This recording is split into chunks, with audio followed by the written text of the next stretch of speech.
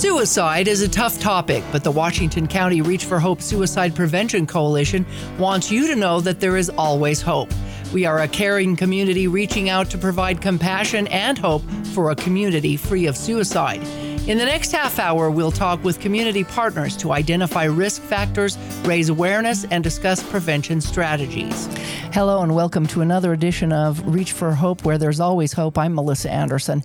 You know, who do you turn to when you have a crisis in your life, or what many may have termed as a mental breakdown?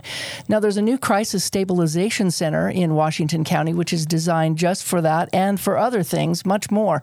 With me today to talk about this is the program manager or director of the Southwest Behavioral Health Center's Crisis Stabilization Center, which is located out in Hurricane. And your name is Chris Charter, correct? Chris, thanks for joining me on the show today. Thank you for having me. I appreciate it. This is such an exciting thing. We've talked about this before. Tell us about this center and why this is going to be key for problems that you're seeing in the Southwest Behavioral Health Center as well as here in Washington County. Sure. Well, there's not a quick and easy description of it, but essentially it's a community center where we deal with people that are having mental health issues or substance use disorders, and they're seeking help. They're in active crisis, and they're looking to make a change. So family members can bring people in, their loved ones or family members, as well as we take law enforcement drop-offs.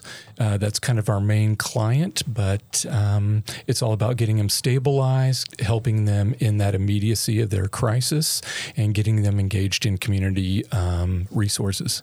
Now, we had a picture of this. It's located out in Hurricane. Tell us a little bit about this facility and who it houses and how it can hold people too. Okay, so we're right next to the DMV. We're across their parking lot, and we're also kind of across from the county fairgrounds.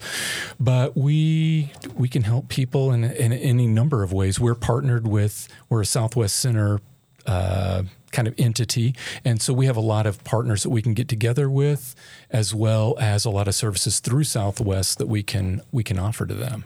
Now, tell me about your position and what you do. So I'm the program director. I'm a psychiatric nurse practitioner. I went to school and I prescribe psychiatric medications, medication-assisted therapy for detox medications, and do a lot of psych evals and med management for people.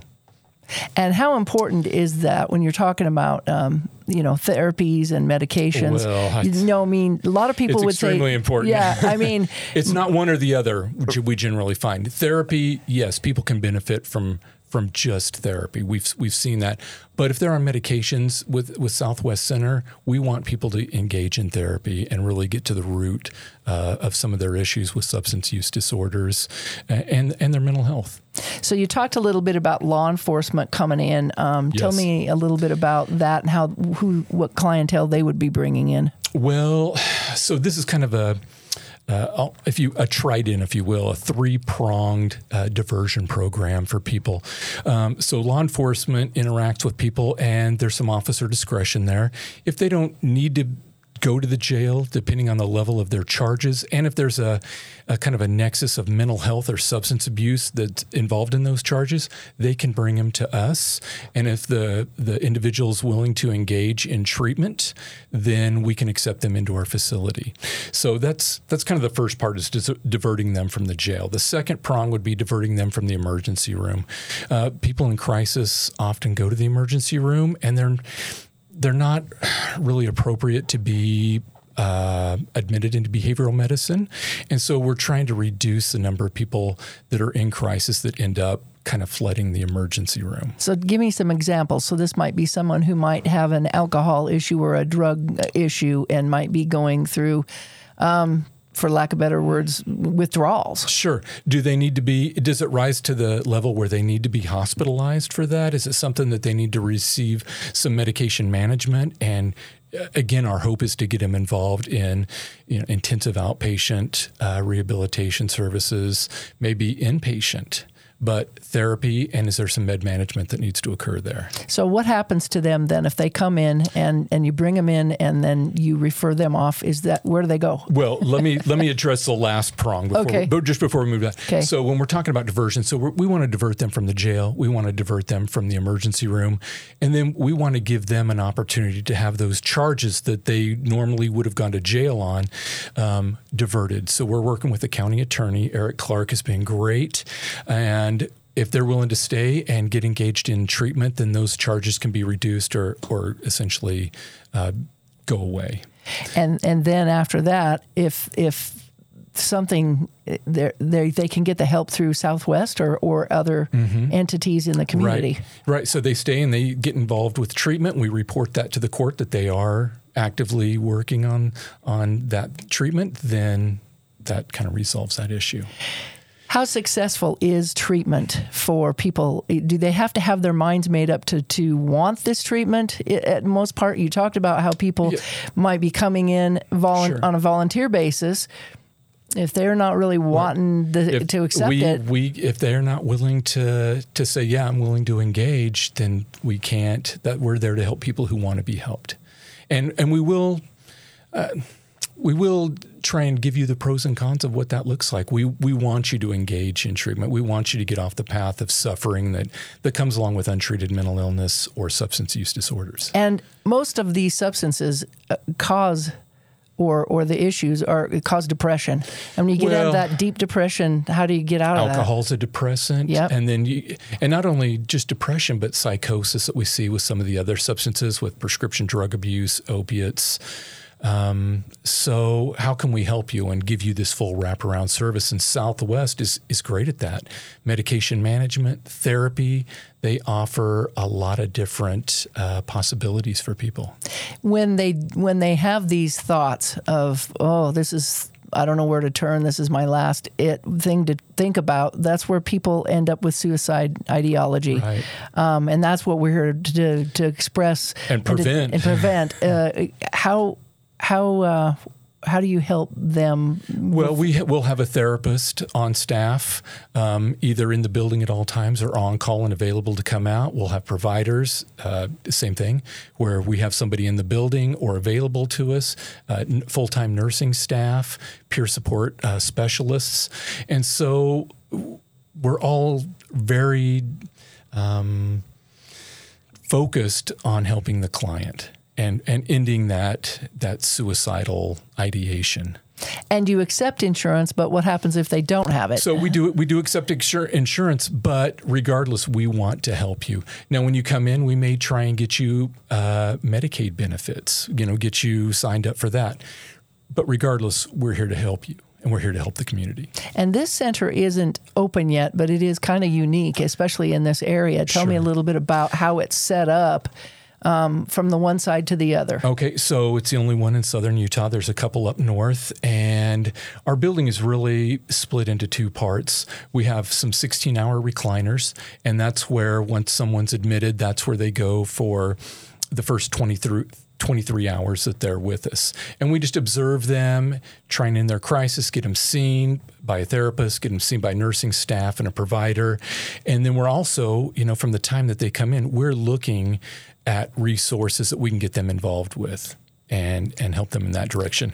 Now, if they stay longer than the 23 hours, then we have some additional housing that we can keep them in, because really nobody's truly solved everything in 23 hours. So we want to get you engaged in services, and if we can do that in a few hours, that's great. But to expect that everybody's gonna, kind of be helped in 23 hours just isn't very realistic. So if they go to the other side and they're kind of admitted into a bedroom, or what happens there? Well, so then they still meet with therapists. They're still seen by medical staff. And I kind of see that as maybe somebody who are waiting to get into an inpatient facility, whether it be mental health or a substance use rehabilitation center. In other words, they are transitioned to somewhere else. How do they get? We call those the stabilization beds. Right. So how do they get from that point to the next point? You mentioned we figure out what is going to look best for them, and they're included in that planning. The individual is, and we make it happen, and we provide the transportation, or we coordinate, and we get them where they need to go. Kind of like a warm welcome to somewhere else. Yeah, kind of a warm handoff. Like we're going to take you from this environment that we're stabilizing you, and then we're going to give you the warm handoff to another entity so you can continue on that path of recovery. How much needed is this for the area? Right. I mean, obviously, since COVID, we've seen a lot of people kind of falling off after being isolated for so long. It probably didn't happen during COVID, but it happened afterwards for sure. Well, I think there's a lot of, we mentioned kind of the mental breakdown. I see it as more of a kind of emotional or mental crisis that they're going through, regardless of whether it's substance use or mental health. And so there is definitely a need within Washington County, but we really anticipate seeing individuals from other counties as well. I could see this as a regional area for things, and it's 24/7. Mm-hmm. So, at any time, people could be bringing people in from possibly even Cedar City or wherever. Right. And it's completely voluntary. The client has to want to engage and receive help. Unless if they're brought in by law enforcement, correct? No, that's voluntary too? Yes, that's voluntary. We're not a correctional facility. We're not a homeless shelter, or we're not even classified. As far as the state goes, we're classified as a residential support program. And so if people don't want to be there, or they want to leave, it is completely voluntary. Yeah. Now, you mentioned earlier when I said something about a nervous breakdown, it's sometimes, you feel like, okay, I can't pay my bills. Inflation's high. I'm working the hardest I can. I broke up with my friend or whatever. There's so many things that play into this. I call it stress. Yeah. But some people have more tools emotionally to handle stressful times, and some individuals don't. So you offer tools and ideas for them to be able to deal with that. And resources, just finding them a good fit to get them the help they need. Yeah. You mentioned that you had so many chairs and so many beds. Mm-hmm. Tell me a little bit about how long of a stay they can stay in the bedside. So we keep that brief. That's usually reserved for people that are having. We kind of know where they're going to go and when they're going to go, and we're going to try and limit that. We don't have a specific time frame, but we want to get them to the facility they need to be to, if that's what it looks like, or if we're waiting on housing somewhere. The 16 recliners we have, those are 23-hour. They can't stay longer than that in that side of the building. Can youth come into this? Is this something? No, this is a strictly adult facility. So where do the youth go? Do you know? I believe they have a youth crisis center here in Washington County. Yeah, there is one still. Mm-hmm. So what advice then do you have for someone who might be looking into this? How can they find out more information on it? We're working on a website right now, but currently Southwest Behavioral Health Center has a website. I believe it's SBHC.us, but you can always Google, Southwest Behavioral Health Center. There will be a link on there to our facility when we have that developed. And really just, I guess my plea is, if you don't see us, just get help somewhere, I think is the important takeaway. I'd like to go back and talk a little bit more about your therapy techniques or things that people might use when they're trying to come out of thoughts of suicide. You mentioned medication and therapy, but what happens to those who might fall through the crack that might? Do you prescribe different medications if one doesn't work, or it's very individual how we prescribe medications. It's tailored to that client. Therapy is much the same way, but we want to have that person kind of come to us and be in a different, more positive environment, have people that are willing to sit and talk with them and listen to their concerns and their crisis, I think is helpful. And hopefully we can resolve that suicidal ideation. A lot of times it's hard for people to talk about their problems or their past. How do you get that out of them? Well, I prescribe, so I don't. We use therapy techniques, but I'm not a therapist or a clinician. And so it's important to have people that's what their specialty is. And that's why we will have them available to us 24/7. So how many people will be working there, and who will you be overseeing? Well, so as the director, I'll be overseeing everyone, but we'll have registered nurses there. We anticipate probably 4 to 6 full-time nurses. I think we're kind of looking at 2 full-time therapists, and then we also work very closely with the mobile crisis team. Scott Corsai has been wonderful to work with, and his team. They'll come out and provide peer support and therapists when our therapist isn't there during, they'll have regularly scheduled shifts, but we want someone available at all times. And so, because crisis doesn't really seem to take a break, when it affects people and they need help and come in, we want to make sure we're available for them. Yeah. And there's always a trigger for people, even with PTSD, that it happens when it happens. And sometimes you don't know when that's going to happen. Would this be a place where maybe veterans with PTSD issues could come as well? If you're in mental health or substance use crisis and looking for some help, we're available. And I want to go back and talk about the word crisis, because we keep talking about it. But what is crisis? How do you constitute what that is? We could say it's a stressful situation, emotions that you don't feel are too strong or powerful that you can't handle them, or you're having difficulty handling those emotions.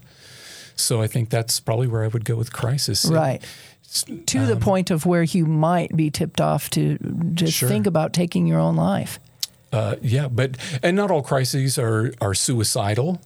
But if you're having difficulty with your mental health, or if you're using substances and want some assistance, seeking treatment, we're there to help. How closely related do we see mental health issues with substance abuse? A lot. Not all the time, but oftentimes those do occur together. And so we would call that a dual diagnosis, where there's mental health and substance use. But it kind of comes down to, was there substance use before mental health issues, or are the mental health issues due to the substance use? And that goes both ways as well. And that's where the either medication or therapy would come in to play. So if someone was having, say, a crisis and they were inebriated, and the police brought them in, walk me through what would happen to that person if they would they be cut off from alcohol from then on, or you can't, that's a physical thing. Yeah, we're not serving alcohol. So the officer would show up with the individual in the back of their cruiser. We'll do a brief interview, determine that they're willing to get engaged in some treatment, bring them in, take them back into the 16-hour area, do a nursing assessment. A provider would see them, a clinician would see them, kind of determine what the game plan is as far as, is this someone that needs medication-assisted treatment to prevent withdrawals or alcohol withdrawal, since we're talking about alcohol in particular. Do they need some psychiatric medications? Are they willing to go in and get engaged in intensive outpatient or an inpatient rehabilitation center? And then hopefully we can keep them kind of within the family of Southwest Center. They have a lot of services and resources at hand to help individuals. How important is family support? When you've got someone in there, are they allowed to come and visit or not? No, there's no visitation. If the family member brings a loved one in and that loved one's willing to, if that client's willing to come in and get some assistance, but yeah, there's not a visitation portion of that. And again, we're trying to keep this extremely brief. So come in, try and figure out how we can help you and get you engaged in that. Thus the words Crisis Stabilization Center. We want to end your crisis and increase your stabilization and find out what we can do in the community to help you. So we've been waiting for this for like over a year, but it's really a great thing. Tell me about when you expect to possibly see it open. Well, we're hoping it's going to be in the next month, but I think we're probably looking at the end of May. and at that time there'll probably be a big ribbon cutting and some But we can't releases. schedule that until we're ready to open the doors. Yeah. But yeah, there would definitely be. The building looks, as we looked at the picture, looks constructed, fully constructed, but it's just some inside things you're waiting for. Yeah, they're finishing up the inside things this week. I think we're getting some blacktop on our parking lot next week. And then really the crux of all this, the holdup is some HVAC units for our roof. And as soon as we can have those, we're ready to open. Well, we have to have air conditioning in the summertime here, so I think people will be thankful for Definitely. that. What else would you like to say to anyone out there who might be struggling? You've been doing this a long time, so you're kind of a professional in that era of knowing how to do things. There's resources available to you. This is a great community. Utah in general, I think, is pretty proactive, but Washington County, from the jail offers great mental health services. Everything that Southwest Center has, there's a lot of providers, family health care. There's just a lot in this area that's available to people that are struggling, that need some assistance. So reach out to someone. It's available. We want to help.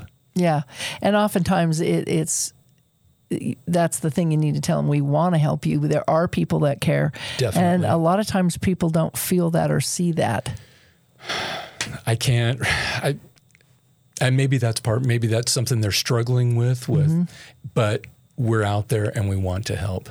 Yeah. So anything else you could say to, encourage people to, open up their minds to reach out for that help, because that's what we're all about here is prevention for Reach for Hope. I really just think you're going to have to put yourself out there a little bit to be willing to speak with someone to address whatever you're going through.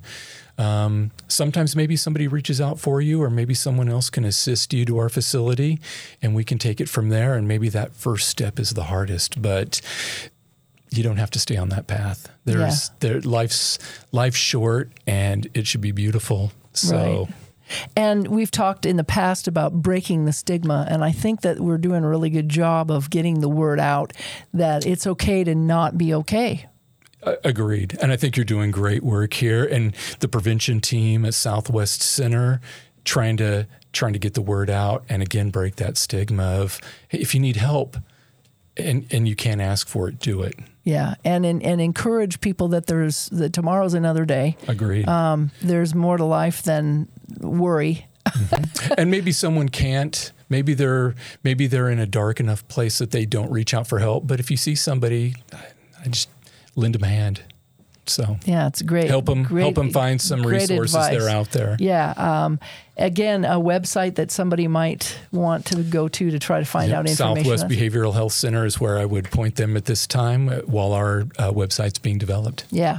Well, I just want to say thank you for all that Thank you for having me. It's been a pleasure. And, this to me sounds like it's going to be a great asset to our community, to our law enforcement. And I'm sure that the law enforcement are looking forward to this too, because you don't want someone in jail that shouldn't be in jail. Right. They have a tough enough job dealing with the ones that should be, that are committing crimes. Yeah, we hope to be just another resource that they have at their fingertips to help people in the community. Will there be a tour or anything of this facility prior to it opening? When we have the ribbon cutting, there'll be a tour at that time that people can come in. And then I really anticipate having a law enforcement specific day out there to get officers to come in and just look around and see what it's really about, speak with us, and hopefully get a sense that they have people that want to work closely with them and help the people in the community. Well, the governor came down here for the groundbreaking, so I imagine that he's thinking this is pretty important. I think he does think it's important. And the sheriff, he had a few words to say during that too. What do you say about the sheriff? I mean, what a great guy, and very engaged, and really wants to make it. He's been in law enforcement with the sheriff's department out there for 20 plus years. And so I think he's really wanting to make a difference and see something like this help the community, help the jail staff out, and keep people out of the jail that don't need to be there. Yeah. Well, we all want to be in our proper places. Sure. So I just want to say thanks again for being in your proper place and the years of experience that you have to lend to this. I appreciate it. And I know that you guys are going to be successful in whatever you do out there. And we just look forward to this opening and having more communication and sending people out there and lending a hand as another resource for our community, especially during crisis time. So thank you so much, Chris. Chris Charter, Thanks you're going to be the program director out there. So congratulations on that. And thank you so much for all that you do.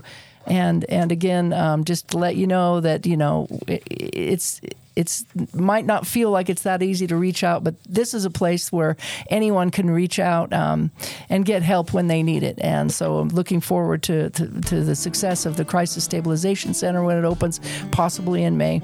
And remember, if you or someone you know needs help, just reach out, and we have the 988 number as well as Reach for Hope Utah. Thanks for watching. The Reach for Hope Coalition wants you to know that we care about you and we are here to help. If you or someone you know is thinking about suicide, reach out. You're not alone. To access resources for yourself or others, visit our webpage at reachforhopeutah.org. That's reach4hopeutah.org. If you are experiencing a crisis, please call or text the Suicide Crisis Lifeline at 988. Because you matter, and there is always hope.